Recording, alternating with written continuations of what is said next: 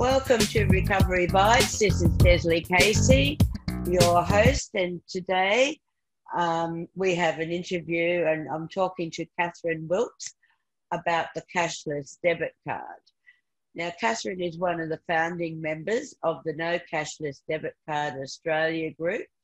She is a single DSP recipient, so Disability Support Pension recipient, and raised her daughter as a single mum. Welcome, Catherine. Hello. Hello. I'm so glad that you're on the podcast and we're chatting today because you have a wealth of knowledge about this cashless debit card and the impacts and implications of the card for actually everyday Australians on a Centrelink benefit. So my first question is, Catherine, can you kind of explain to me what cashless debit card is and why has the government introduced, or successive governments, from my understanding, introduced the card? Okay, so the cashless debit card is the privatisation of our social security system, but it's being done in such a way that it's being put across as the problem solver for all of our society's ills. So the smokescreen being used is drugs, gambling and alcohol, and to the suggestion that everybody on a social security payment is wasting their money on these sort of products, when in fact that is so far from the truth. Yep, we do have people in our communities that have problems with addiction, and that is a health issue, and it needs services. It needs funding for services to help those people. Whereas the cashless debit card is forced income management, where a person is contracted without their consent to a private company. What the government fails to actually expose to the people is once you're contracted to that company, you've lost your rights under law, in Australian law. So number one is the protection of payments under the Social Security Act. Once you've been forced onto the cashless debit card, you're exempt from that protection under the law. The law's still sitting there, but you're exempt from that protection. Right? They've had to do that so that they can actually divert 80% of your payment to the private company, because that law sits there to protect you from having a private company be able to do that. And they couldn't repeal it, but they had to get around it. So that's one protection that you've lost under the Social Security Act.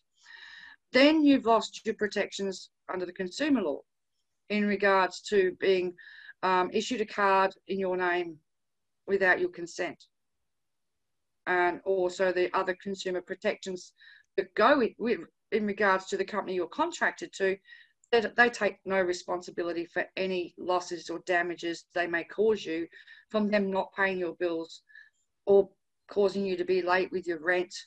Whatever happens to you, they take no responsibility for. But being a private company, they're also not accountable to the Senate, the government. They don't have to account to anybody, right? They're untouchable, what I call Teflon coated. Wow. Whereas the forced card holder hasn't got anybody to stand up for them. And this is, it's really difficult.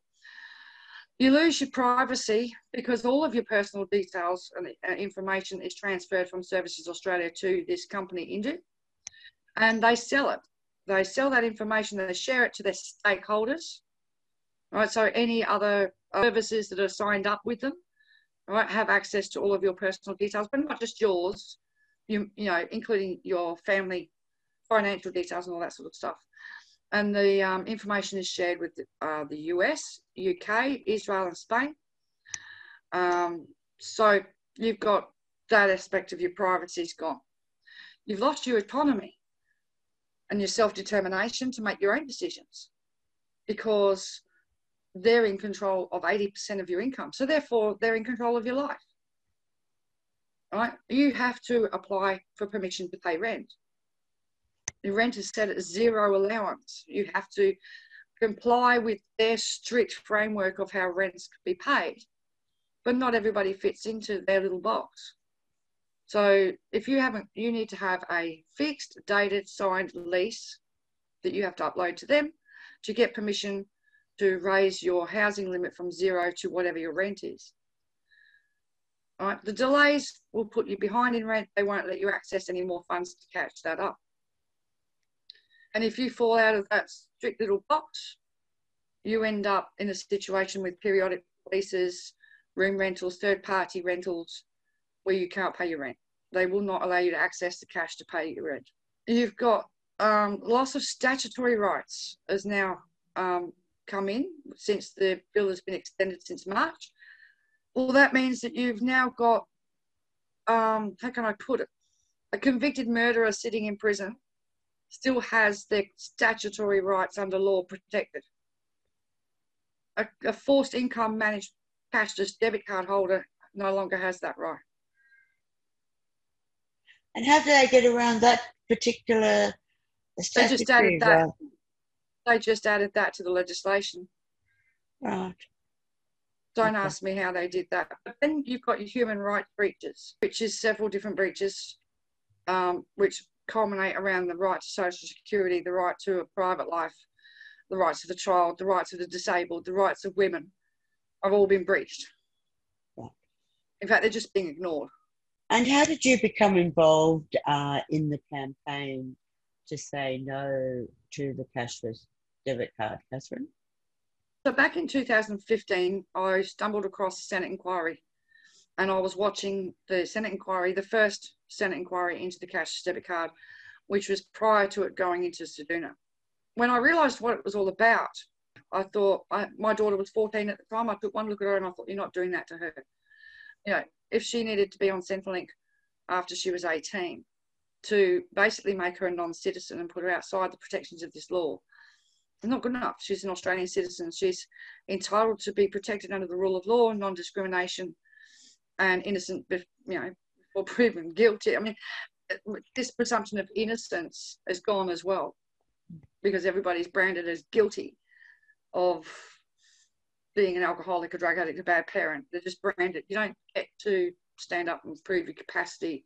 You don't get your day in court to prove yourself. You know, see the ramifications for this for the future. And I thought, no, this is not good enough. So I set up a Facebook page, and then I set up the national page, which is our No Cashless Debit Card Australia group. And then I met the other people that would come in with me. We started off original Say No 7, and now SN7 Resources. Amanda's done a tremendous amount of work with the policies and the writing and explaining it in plain English, you know, translating the policy from legalese into English for us to be able to understand what they've done. So in 2017, it came to my region where I was living, and we travelled to Canberra, we went to the Senate, we spoke at the Senate, we did protests in the streets.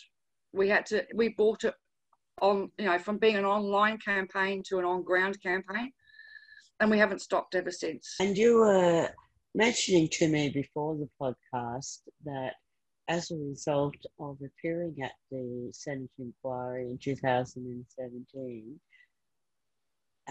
the 7 of you actually stopped the Medicare rebate being transferred onto the cashless as a matter of law for those who are recipients, which is a bad word, quite frankly. They're not recipients of the cashless card, particularly voluntary, are they? No, they're forced. Yes. Could you explain so a bit how that came about? We found out like literally the night before that the government intended to make it so that if you were attending the doctors and you had to pay out of your 20% cash allowance for your doctor's fee, that they wanted to make it that the Medicare rebate would be paid back to your cashless debit card. And one of the people that came and spoke that day, Jenny Cameron, she pointed out as a parent who needed cash to pay for her son's medical appointments that this would be, in a way, robbing people of their 20%. Because for a lot of specialist appointments and a lot of doctor's appointments, you've got to use your 20%. They don't accept the card. And then to take back the Medicare rebate, put it on the card, is basically stealing from that person's 20%. And we did manage to get it clarified, and they changed it so that if you're paying out your money for your Medicare rebate goes back to your normal personal account, not the cashless debit card. But we had to point out that they would be effectively robbing people of more of their 20% by denying them that rebate back in cash, which they would be relying on to save up for the next appointment. Right. Okay.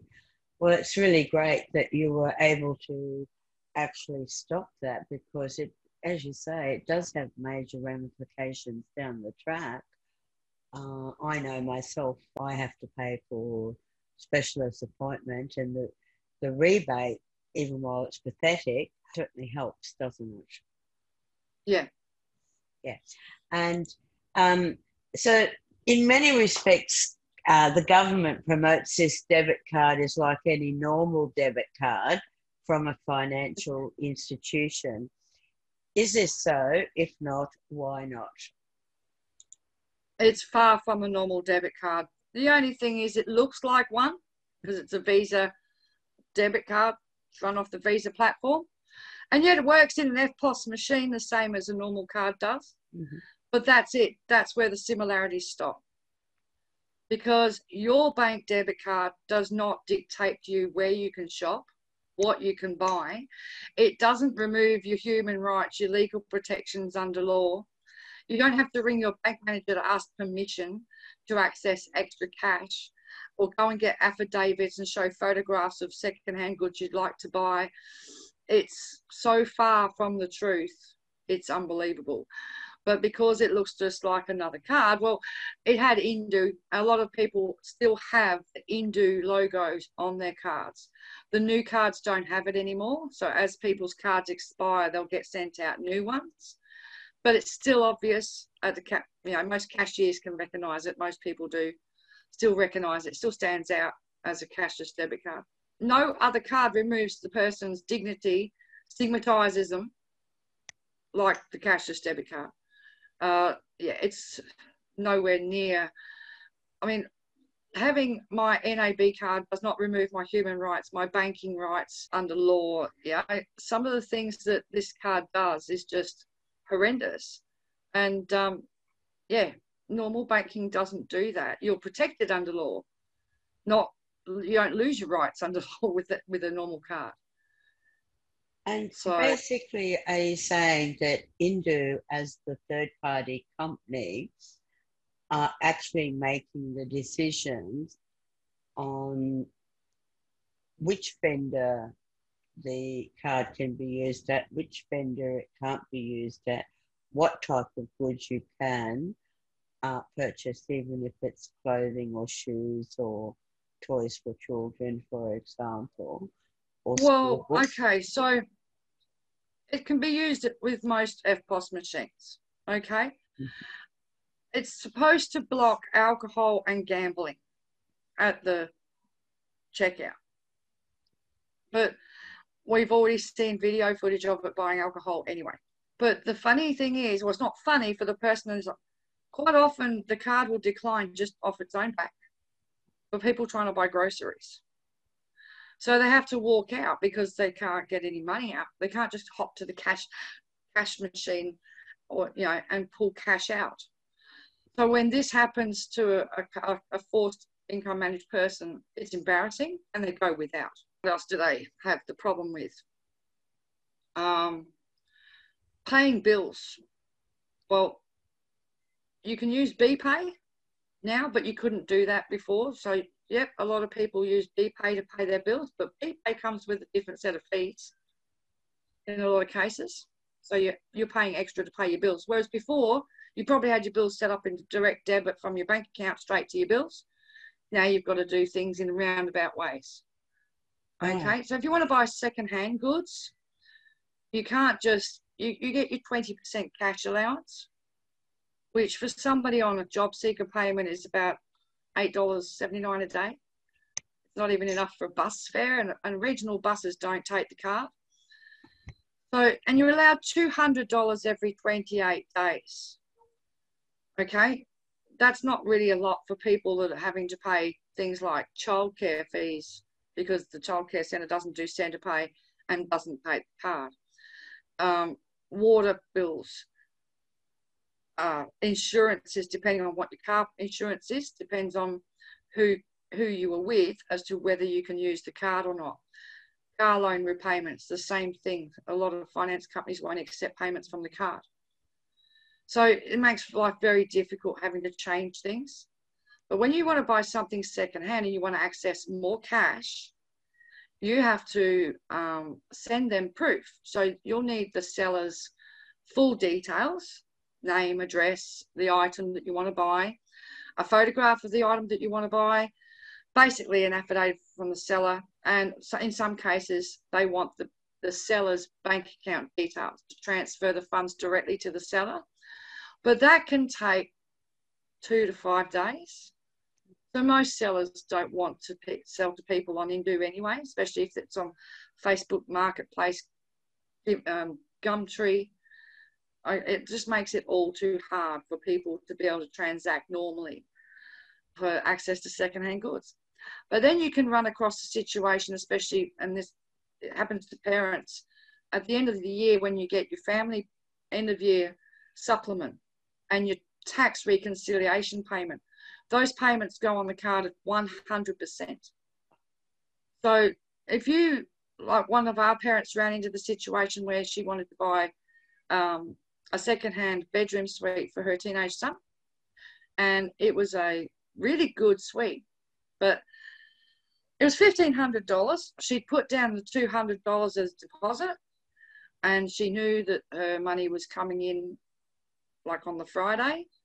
The lady was moving house, so they teed it up that she'd pay the balance and the lady could move without having to move it. Until Indu decided no. She rang Indu to get the money transferred, and the woman on the other end of the phone said, no, we don't want you to spend all that money all in one hit. So this continued on for another week. It nearly cost her the deposit that she put down with the other lady. She tried 2 times over the course of 4 days and was rejected twice. It was the 3rd time that she finally got access to that cash to be able to buy that bedroom suite. It stuffed not only her around, but it stuffed the person who was moving around as well by another week because she couldn't access the cash. I think the more embarrassing situation would be if it's something that's personal items, especially for plus size clothing and undergarments like bras. Right, I was really shocked to hear one lady was told that she would need to provide a photograph of the item that she wants to buy. Because in the regions that the card is in, there's no plus size clothing shops. So most people would buy online, but they used to buy through eBay, which is now banned. Right, unless you go through an eBay seller that does Afterpay, because Afterpay is okay. You can have a lot of money stuck in your cashless debit card. They will refuse to release it to you to buy things, but they will tell you to go and purchase the items on Afterpay and you can make the repayments with your card. So then people are actually incurring high interest rates on Afterpay for something they could have easily purchased on the card in the first place. As long as you pay your Afterpay, there isn't any fees. But the thing is that Afterpay and ZipPay are considered negative in the scheme of credit ratings. Right. So then when you go to opt out, apply for opt out, you may have ZipPay, you may have Afterpay paying things off that normally you would have been able to just pay for, and it's held against you as a negative to imply that you can't manage your funds because you're having to rely on get it now, pay it later schemes, but they push you into those schemes. Yes. Okay. And one of the other examples I came across, Catherine, was a lady who went to 4, you mentioned groceries before, who went to 4 Aldi shops, and it was just to get her groceries. The card declined at 3. It was only the 4th that the card accepted, even though she had money in the account, clearly had the money in the account because it wouldn't have transferred across that quickly. From what I understand, it takes 24 to 48 hours to transfer into the card, if I'm correct. So she clearly had the money in the account, but it just kept declining. And I'll give you my own personal example. Okay, I'm not living in a trial site. I'm not on the card, but I live in a rural area. For me to go to 4 Aldi shops would be a half an hour drive north, then a half an hour drive south, then a 50 minutes drive further south, and then an additional half hour, 3/4 of an hour to drive further south again.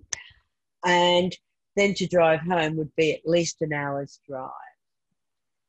For even if you don't have those type of distances involved, it's totally unreasonable, I would suggest, that if the vendor has been approved as an approved seller and the money is in the account, that for whatever, and it can't just be a normal once off the bat type hiccup, because this sounds like a regular occurrence in the Indus system, that it's constantly declining the card. Not only it has been. Yeah. Over the last 6 years, it has been a real big issue, especially, I mean, considering where the card is. You know, so for instance, Ceduna is the oldest trial site. To this day, people walk in to there's a main store that does everything, newsagent, toys and everything. And they present the card and it declines. And they have to go out the back and get a different EFTPOS machine for it to work. But that's only if the staff feel like going out there and doing that for the person. Most of the time they don't. And the information I get back is most people now, the card declines, the person walks out. It's a very racist town. They're very happy for those people to walk out. They don't care. So when the card is declined so many times, and they always blame the card holder or they blame the merchant when it's their card that's doing it. So like there's a video from 2019, 2020 sometime on the No Cash Debit Card Hinkler page of one of our people who tried to use her card in Bundaberg at an Aldi store, and the card declined. It just didn't want to work. She just had enough money in her personal account, so she filmed the whole thing of the card declining, and then she used her own card, her Commonwealth Bank card, to show that that worked without a problem. To prove that it was Indus system, not her fault. And she was able to prove that she had more than sufficient funds in the account. This is what really gets people, is they have the money in the account, but for some reason it will decline. And so it leaves people stranded. So for instance, in Kalgoorlie, the card is in a really big area. We had a young mum with 5 kids, and at the time her baby was only a few weeks old. And she had to drive 60 kilometres into Kalgoorlie to buy some formula and nappies and things.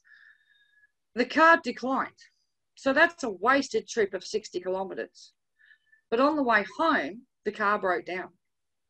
Oh dear. Leaving her in 37-degree heat on the side of the road, unable to even call a mobile mechanic because they can't take the card. The card's down. It's not working. So that's where it becomes a life-threatening situation in outback Australia, where the card can decline. If you have a situation with natural disasters, everybody's given forecast warnings. So in other words, get cash out of the bank, get batteries for a radio, get your water in. Cashless debit card holders can't get cash out the bank. Even in an emergency, Senator Rex Patrick tried to put an amendment in that, under the, whenever we have cyclones or floods or anything, under a disaster emergency situation, could people access cash? And they went, no, they wouldn't allow his amendment. So for people that are forced onto the card in an emergency situation, they're abandoned. Ceduna saw this when their power went down, when the towers all went down in 2016, 17. And they were left 8 days with no power, no access to food or anything. Oh. And yet in town, at the community pub, which is a banned merchants, of course, Telstra brought in an emergency generator and they set up an emergency internet, and they had it on the radio and in the local paper. All the locals could go and get cash out, and all the businesses in town reverted to manual cash trading for that fortnight, or until they got that sorted out. Anybody on the cashless debit card was excluded and just left. Wow. And we had one guy that wanted to buy a generator, and to buy it new was $2,000. To buy it secondhand was $500. He had the money in his India account. They refused access for him to be able to buy that generator so that he could create power in an emergency situation. They still said no. Oh, it just gets worse and worse. You talk about Ceduna and you've talked about Kimberley's. Kalgoorlie, sorry. What are the, where are the trial sites in Australia? Okay, so you've got... What is the makeup of this population group, which seems to be a small section of the Centrelink's population? And is that not discrimination in itself? So the original 2 trial sites were Ceduna and East Kimberley's Kununurra and Wyndham. Majority is First Nations people. So it's racist in that respect. Then they went to Kalgoorlie, which covers Canambla, Coolgardie, Laverton, Menzies. It's a big area, a really big area. And again, it was basically 60-40% First Nations people, but still racist in that respect. And then we came to Hinkler region, which is Hervey Bay to Bundaberg. That's where you see a big difference, where it's only 17% First Nations. The rest is non-Indigenous. So we're the token white community, right? So that on the data stats, it looks really good. It brings down the percentages of how many people of First Nations heritage are impacted. But with the new expansion into the Northern Territory, it will impact 82% First Nations people in the Northern Territory that are currently on the basics card, and that they want to... Okay, so they say it's voluntary to go on the cashless debit card in the Territory, but it's not, in the respect that the person is already on a compulsory forced income management, being on the basics card. They can voluntarily switch to the cashless debit card, okay? But it still means that they're still on compulsory income management. But in doing so, believe it or not, the basics card still has their human rights protections, is controlled by Centrelink, not Indu, not privatised. They still have their protections under law for their payments. They've still got their rights if they volunteer for the cashless debit card. They forgo all of that because they transition to the privatised sector. And I bet you they're not being explained this. Oh, I hope they are, but unfortunately, we wanted to try and get some sort of leaflet out in different languages, but it was very difficult to be able to do that. And so I'm hoping that other people in the Northern Territory, a lot of the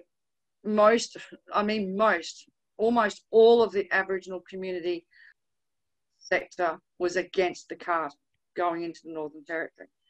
It's bad enough with the basics card, the damage that's done over 13 years, and this is worse.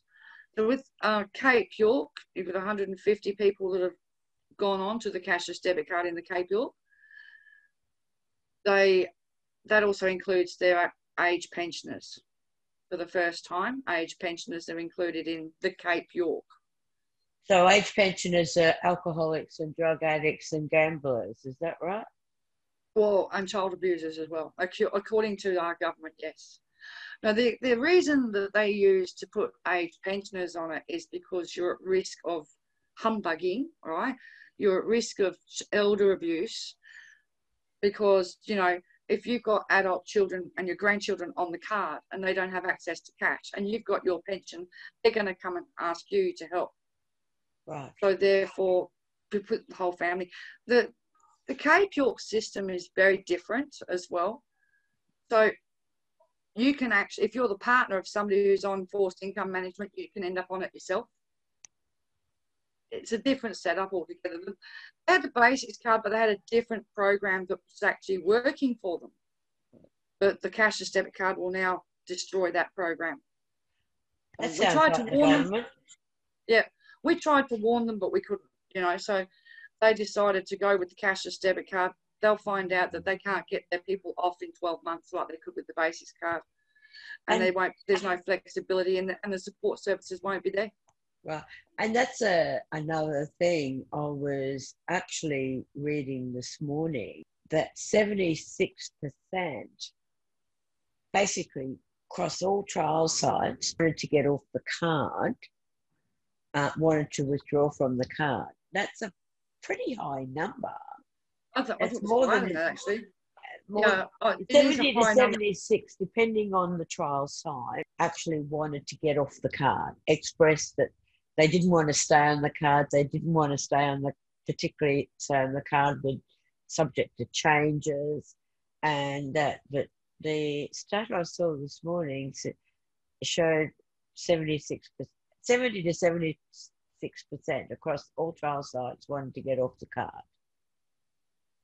Yeah, the stats I've got, depending on what you're looking at, in which sector, like when they were talking about alcohol and drugs, there was no change reported in 76.8% of people. And overall, it came in at no change and no impact on 85% of people. No change. The gambling side of it, 79%, no positive impact. And basically, I mean, everybody I speak to, of course, they want to be off the card if they could get off it, because it's just too difficult to live in society with it. Yes. And how many people have tried to get off the card who have been successful, unsuccessful? Do you have any stats on that, Catherine? We did Senate estimates just recently. They actually did mention this. It's just a matter of I've got to find my notes, because I don't think it's available yet, as in like on their DSS stats. Right. But it's not a lot of people that have been able to get off. So there was, currently at the end of February, there was 1,590 applications to exit, right? Of which at the end of February, only 354 had been approved. Wow. So not even half. 703 were not approved. 418 have been withdrawn or closed. That means they've either gone off the system or they've just given up. Right. So, and breaking it down into Hinkler, there was 532 applications with 221 not approved. Right. Ceduna was 57 applications with 16 not approved. East Kimberley was 92 with 53 not approved. And the Goldfields had 303 with 144 not approved. So basically, like the Goldfields, Kalgoorlie area, it's 50-50. 50% of people are not getting off. It's a slow process, even though they did, I'm not sure whether the amendment was actually passed, but one of the amendments that was put through this time was to try and get the application process finished within 60 days, because a lot of people are still waiting on their first phone call back from their application that they put in a year beforehand. So a year of forced, and then only to be told, no, we're not going to approve anyway. Yeah, and they can use different stupid reasons. The most common reason that they use is you're at risk of homelessness and you've had too many declines. So most logical people turn around and say, well, can you please show me on a statement what the declines were for? And the answer you'll get back from Indu is, that's internal data, we can't give you that. In Senate estimates last fortnight, the Senate was questioning the Department Services Australia, who claim that Indu have no right to withhold that information and should be giving people that information. but they don't give it to them. So And instead, they'll. So is it Indu that are making the decision in regards to who gets off the card, or is it Centrelink? It's Services Australia make the decision. The delegate to the minister makes the decision, right? But when it comes down to other things, it's Indu that they also play a part in it. And you'll find that people have to play ping pong between Indu and Services Australia. Yeah, it's cool what they put people through all the time. Absolutely. Can they, under the Freedom of Information Act, get that information from Indu? Apparently, according to Services Australia, they shouldn't have to go to the Freedoms of Information Act. They should be able to request that statement. Indu are refusing to cough out. So Services Australia clearly have the number of declines and basically... Yes, they have the number of declines, but the reasoning, they're blaming the cardholders for those declines. Yeah, but what I'm saying is that if they have the number of declines, they would also have the data from Indu as to what those declines were for, whether it was to buy a pair of shoes, and there was money in the account, dates, time, etc. They've been practicing their product blocking technology in the Hinkler region. So we don't know. They're saying a lot of people, for their declines, they're saying that they released this figure of 400,000 in the media, said that that's alcohol related. Oh, people yes. Trying to get alcohol. That was in the Courier Mail, wasn't it? Yeah, that's a fairy tale. That's a fairy tale. I've actually got the full figure here, but because the transactions decline regarding the merchant, not the product. We've got a situation now in WA where we've got a cardholder who can't buy food at her local IGA. But she can buy alcohol. Really? But she can buy alcohol. So it defeats the purpose of what the card was originally. Absolutely. But she doesn't want to buy alcohol. She wants to be able to do her shopping. Yeah, right. But she can't shop in her town because the card declines when she's trying to do food shopping. And she needs to eat to stay alive. Right. So she's been like, this would cause trouble for the business owner because he's been allowing her to put foodstuffs through as alcohol purchases in order to get it through, which is going to cause trouble for him and her. Oh, wow. Right. But it ended up, she sent us video, we posted that, and then Gwyn7 went out there and they had it on the news. They filmed it for the whole country to see. Yeah. They called it Crazy Card, right? But it's not the first time that sort of stuff's happened. No. And the other thing is that if people refuse, their application is refused to exit the card, is there an appeals process? You can appeal. We encourage people to appeal, and then we encourage people to appeal again because we've got people going through second and third refusals. And I've got one lady at the moment, she's going as far as she's managed to get the Australian Financial Complaints Authority to look at her complaint and take that on. They've already warned her they can't do anything, but they can take it on. Do you know what I mean? Yes. And that has to record publicly the problem with Indu. They publish all of the complaints issues. She's managed to get it to an AAT tribunal, taking it all away. And I don't blame her because she was put in a position where she did not want to activate the card. She's a working single parent and she was offended and upset. She didn't want the card. So she went into the shop front when they had it here and she said, I don't want to be on this. And she was emotional. And the woman activated her card without her consent, right in front of her. All right? So her attitude is her fiduciary rights, her all her rights were just killed in that 1 minute. So she's stuck to a gun. She's not used $1 that's in that card. Not once has she used that card. And she's lived off her earnings and her savings to support her children. She's applied twice to opt out and twice they've refused her. Second time round, they basically came straight out and said that she's neglecting her children by refusing to use that money. Yet there's no welfare check. There's no reason to send welfare into her home because her children are not missing out. As she said to me, her children are missing out on the luxuries of having a working parent who could afford more because that money is trapped, okay?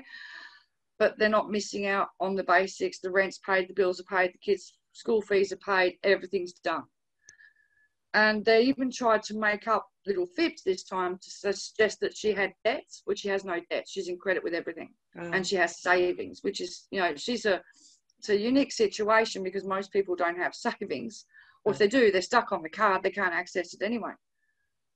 So she's taking this to AAT Tribunal, and good on her. But it's been tough because she works and she only has 1 or 2 days off a week to try and sort things, and the stress that's caused her. The most common excuse is you're at risk of homelessness. But the ironic thing is that they'll say this when someone is stably housed, right, or in a safe place. And then when someone is actually made homeless due to the rent not being paid or not being able to access cash to pay their share of the rent, they come back with, you're at risk of being homeless, which I've got with another lady in WA at the moment who is currently homeless thanks to Indu. She's having to couch surf with 2 children and she's due for a third one anytime in the next 2 weeks, right? And they just, she's now putting in a third appeal to get off the card because it's ridiculous, because they won't let her transfer money to pay rent. And it's not her fault. A lot of landlords do not want people on the cashless debit card on a lease because of the history of the rental delays causes breaches. So when the rent is delayed by 2 days, 4 days, it's also delayed for the homeowner who's got a mortgage to pay. Because your bank isn't going to wait 2 to 4 days to issue you that default fine for missing your mortgage payment. And this is where a lot of owners now have drawn the line and said no to people on Indu, because she wanted to be able to take over the lease of a family member's home, and the owner was straight up with her. He had no problem with renting to somebody on Centrelink.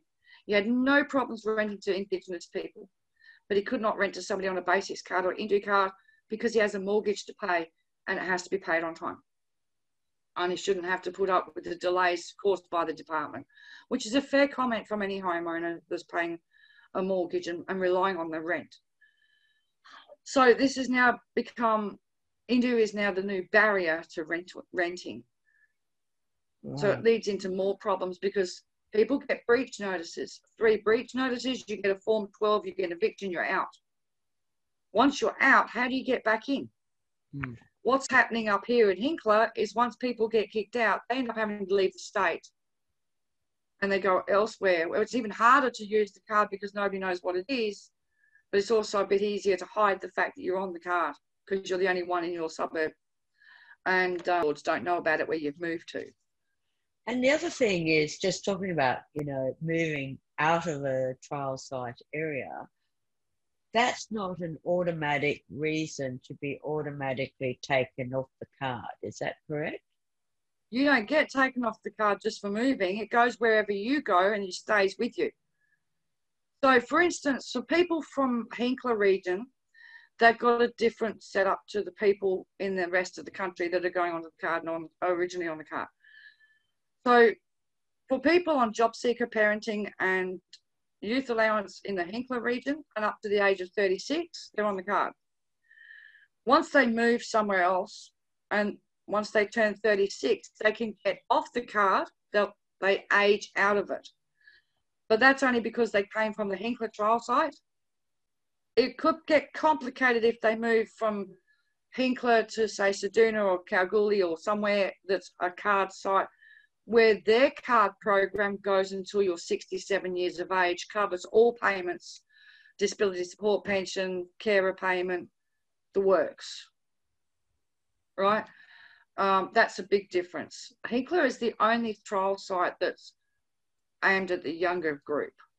Wow. The other sites are all payments. So all Centrelink recipients who reside in those, that postcode area of the site, except for Hinkler, are basically forced onto the card. Is that correct? Yeah. Yeah. So you could be 50 years of age and you've just finished work or you've just lost a job and you've worked for 25, 30 years or whatever in a job and you'll be put on the card. But how can they justify, how does the government justify, Catherine, just really blanketly putting people on the card, regardless of their life's circumstances, experiencing budget skills?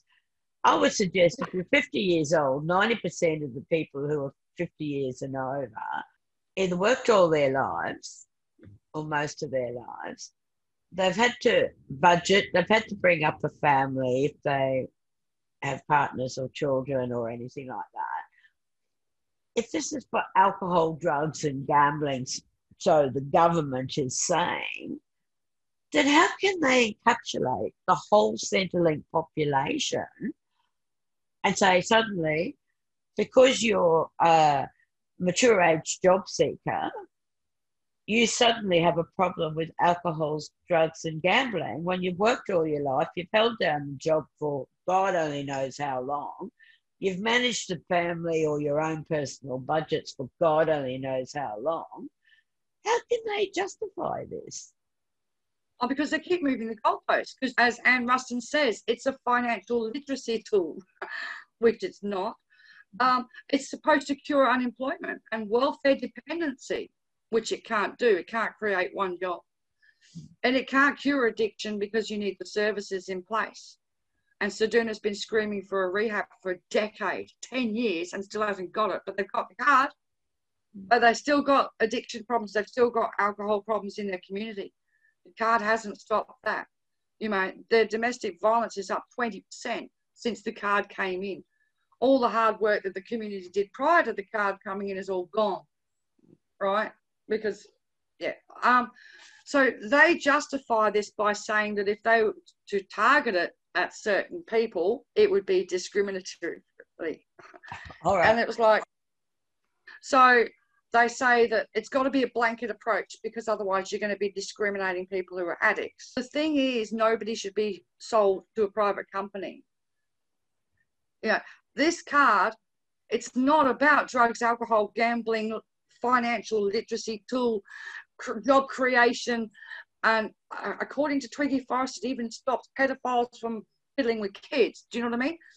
And according to Pauline Hanson, we don't have any of our rights anyway, and we're all drunk child abusers, so we deserve it. It's an ideology. But see, someone's getting rich out of this. This is about money. This is about privatisation of our social security system. This is about creating an apartheid state, right? Right under the nose of the UN. It's illegal under international law to introduce apartheid laws, but they're doing it.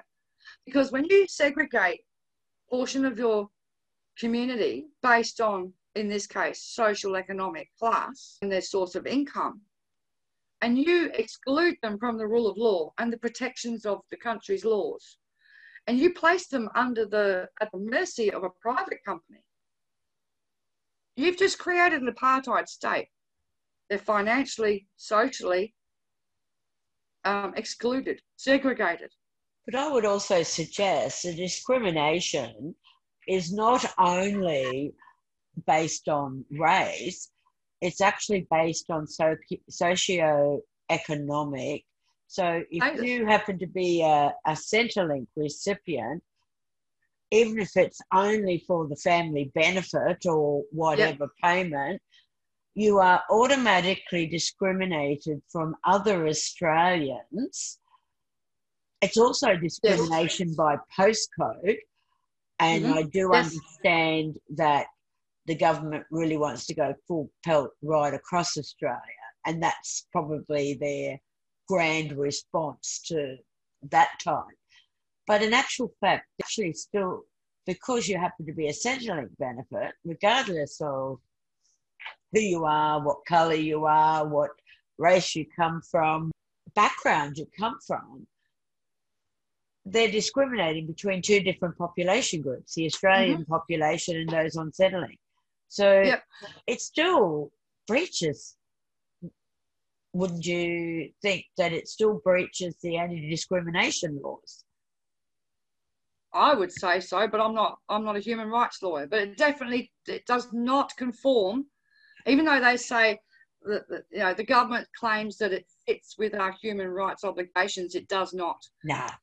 And the human rights sector is no. And if you look at the submissions from the human rights sector, right, they tell you straight out it does not conform, and it breaches. And it breaches the rights of people with disabilities. It breaches the rights of women, children, the right to social security, the right to live in free harmony and inclusion. You know what I mean?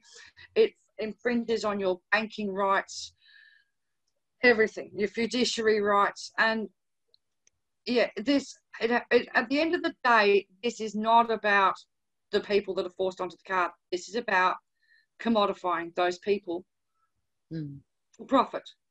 So how much does it cost the government to privatise? Because I don't think Indue is in it for the love of it. Oh, no, they're not in it. Okay.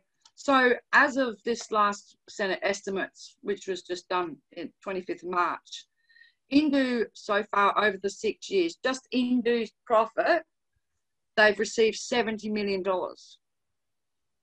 Okay.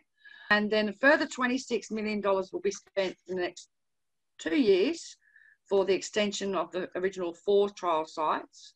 And another $17.5 million will be spent for the Northern Territory and Cape York.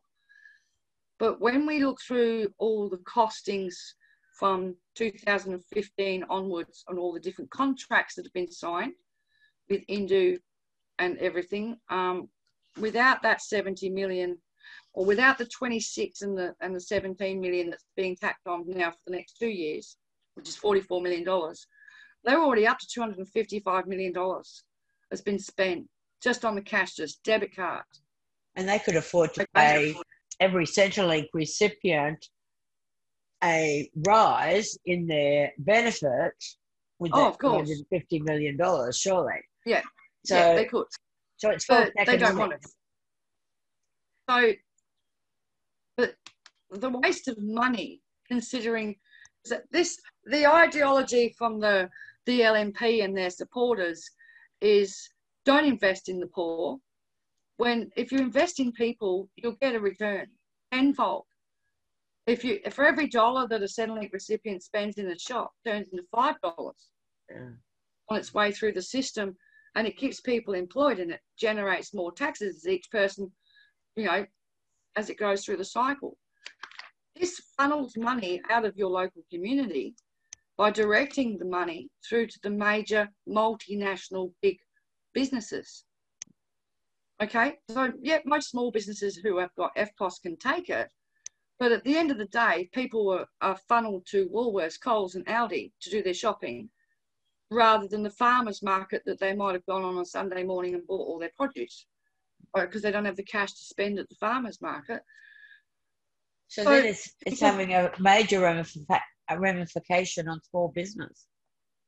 Well, because Indue's got 80% control and ownership of that 80% of that money. Yeah. But that's already gone from being able to be spent within your community. So that's got to impact your economy. All right, then it's going to the multinational big businesses. We've already watched in all regions a lot of smaller shops have just shut down after the cards come in. All right, so you lose a lot of your smaller shops, and then you lose your markets, because markets need people, customers that have got cash. You can't expect somebody who's selling at the markets to go out and get an FPOS machine for a 1 day a week job.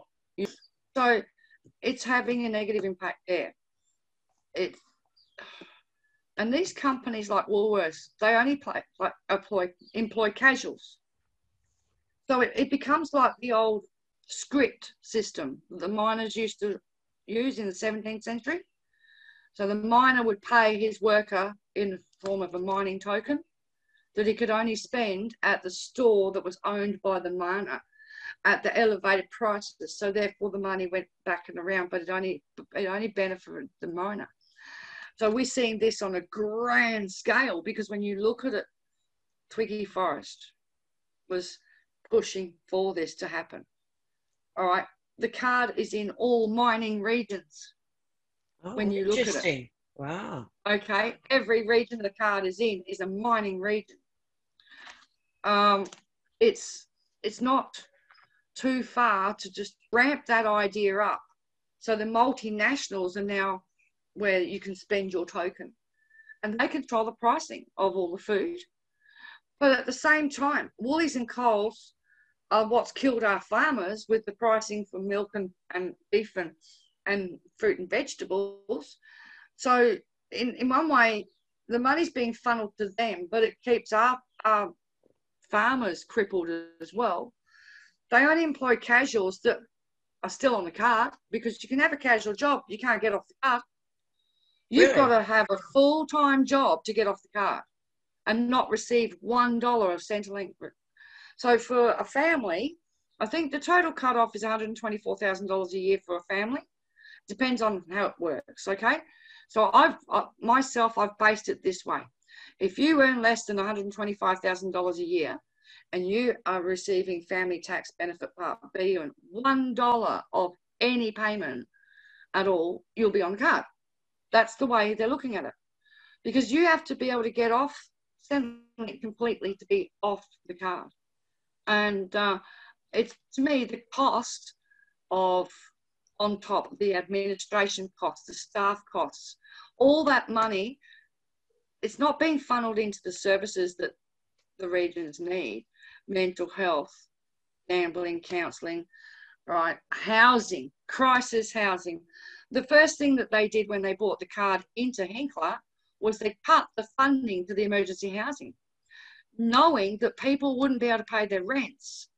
So instead of being able to go to this place to get help with rent so they could stay up to date, they cut the funding to it. The federal government cut the funding to all emergency housing on the 1st of January 2019. The card rolled in the 29th of January 2019. This is very deliberate what they've done to all of the regions. To come in and spend $500 and something thousand on 2 staff members for 6 months contracts, or 4 staff members, my apologies. This is just a big waste of money. It's just, but people are getting rich. Poverty, profits off of poverty has become a very big multi-billion-dollar business across the world. So you've got a situation now where supporters, stakeholders who are reliant on people being on cards to be getting paid. So they may not even agree with the card, but they know that if it goes away tomorrow, they'll lose their jobs. And according to the South Australian evaluation of the South Australian, Western Australia trial sites, not only people loses, you know, as you're saying, their jobs, and it's big business, but it's actually increased domestic violence as a result of people being put on the card. Is this widespread over the 4 trial sites? Yeah. And if they're cutting off emergency housing, how are women and children especially able to exit domestic violence situations as a result of this card? They don't. They're trapped. Right. You can't pay for a motel on the card or a hotel room. So you're stuffed. You have to rely on whatever services are in your region to try and help you get out. That can be a life or death situation. We've had card holders that have been trapped in domestic violence situations, and they've stayed a year longer because they were stuck on the card and couldn't figure out what to do. Right. And in the end, they've just gone with no money. And if you've got no family support, you're stuck. And again, they can use it again. They'll use anything against people, and they blame people for their own predicaments, which is not fair. But yeah, the card will trap women and children into domestic violence situations. The quickest way to get into a domestic violence situation in any relationship is to introduce financial hardship. Right? And then throw in you're at risk of homelessness on top of that. And you don't have enough income. And that's the crux of it. social security payments are not, they're too low. They're to the point where they don't cover the basics. They don't cover rent, electricity, telephone, car, rego, school needs. All of it's been stripped right back. So you're putting people that are really under the pump financially, mentally, physically, because as their income is so low, their physical health declines because their nutrition status declines. They can't afford proper food all the time. And then you throw in forced income management where you've got some condescending person on the other end of the phone making statements like, well, just get a job if you don't like it, or you shouldn't have had that baby, you know, because, you know, you only had the baby to have welfare. These are some of the comments industry staff have told people that I've been dealing with. Stress is one of the biggest factors, financial stress. It's always been. You know, alcohol, yes, that plays a part. And I can't speak for Indigenous communities, but most of the communities have had so many years of battles with intergenerational trauma, racism, alcohol, drugs. And in some of the communities, they battled these things and they got rid of petrol sniffing and they got rid of a lot of the problems. And then along comes the card, and then all of a sudden you've got people drinking metho, petrol sniffing, all over. A decade's worth of work done down the toilet because you bought in controlling, abusive system that's just destroyed the mental health of these people. But also, alcohol is not illegal. It's not. No, it's not. It's not an illegal activity. No, but if you're First Nations person and you live, especially in East Kimberley, Western Australia, when you go to the bottle shop, there's a police officer there, and they will check your ID. They have the banned alcohol register in the Northern Territory, and it looks like they're going to take that on board for the East Kimberley as well. So you've got all these other factors that factor in just for Aboriginal people, basically, to make sure they don't dare have a drink. And then they try and say that the card's working when it's not that. It's the other factors, that the restrictions on how much they can buy, the restrictions at the door, the police. I mean, you don't see police officers outside our Dan Murphy's, do you? No. Checking everybody's ID. And then if they see you with an injury card, no, you can't have it, go away, right? I do understand the complexities. There is issues in Aboriginal communities, but there's still issues in white society as well. Absolutely. You know? Well, let's just look at our politicians for example. Oh, yeah. They're using taxpayers' dollars, just like they receive a wage or whatever you want to call it, a payment, which is taxpayers' dollars, just like Centrelink recipients do. Oh, you can't say that, though. But they don't see it that way. But look at the problems of alcohol in the Australian Parliament, which has been sprayed all across general media, and the actual assaults that have happened to workers and everything like that. Should we not be, as Australian taxpayers, demanding that their wages, 80% is quarantined? Somebody else has to make a decision. By the way, you can't buy alcohol because you're at risk of either offending or assaulting somebody or whatever, or you're at risk of being assaulted or and the like. So my attitude with the politicians is no other workplace allows you to go to work drunk, and they don't allow you to drink on the job. Even if you're working in a pub, you're not allowed to drink on the job, and you're not allowed to drink on your break, right? And you're not allowed to roll into work with last night's hangover, okay? You can't drink and drive. So therefore, why are our politicians allowed to just drink all day while they're in Parliament House? Get rid of the alcohol in Parliament House, because you've got a combination of factors there too. You've got the power imbalance of the patriarchy, right? that looms it over staff members, because a staff member is not a senior MP for a start. So you've got a power imbalance there, already there. And then if you contribute to it by alcohol, that gives people Dutch courage to be able to progress more, then you end up with what we've got, which is a drunken rabble who think they're born to rule, right? But the thing is, how can they do their jobs? How can people like me and Amanda have to go through all the legislation? They can't do it.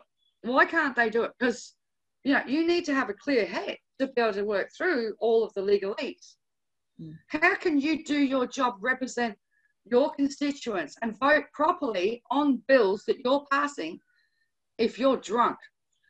Tony Abbott missed out on crucial votes because he was sleeping it off because he'd had too much to drink. It's not good enough. It's not fair, of course. Nobody else in this country can drink on the job. So why should they? So they need to sober the whole place up, which means they're probably going to need to call in some rehab experts, because if they do, you're going to have a lot of people going to be having withdrawals. Because people who would have such an attitude that they would never admit that they would be an alcoholic in the first place, because it's only the plebes beneath them that have those social issues, the ones that they're dishing out cashless debit cards and punitive job agencies and kicking us while we're down. But when you come down to it, it's something that affects 2% of our population across the board. It's not just an Indigenous or Aboriginal issue. It's across the board, right? And the majority of people that live in the regions where the cashless debit card don't have those issues. We can't afford it. We've got other priorities. When you're single parents, you're focused on your kids, not drinking. You can't afford to go out drinking all night, come home with a hangover, and then look after the kids during the day. But these people are so far detached. They've got no idea. And personally, why isn't their workplace the same as everybody else's workplace? Why are their staff not safe? Any other workplace, with the reforms that have taken place in the last 30 years, all right, because sexual harassment was rife in the workplace when I was a teenager and in my early 20s. But the unions and everything changed all that to make it safe. Why are these workplace rules not in place in Parliament House? Thank you, Catherine. We're going to stop there for part A. It's been a very interesting discussion so far, and there is a lot more to come. So this is Desley telling you to please check out part B, because Catherine has a lot more examples, a lot more knowledge and a lot more wisdom on the cashless debit card. Thank you.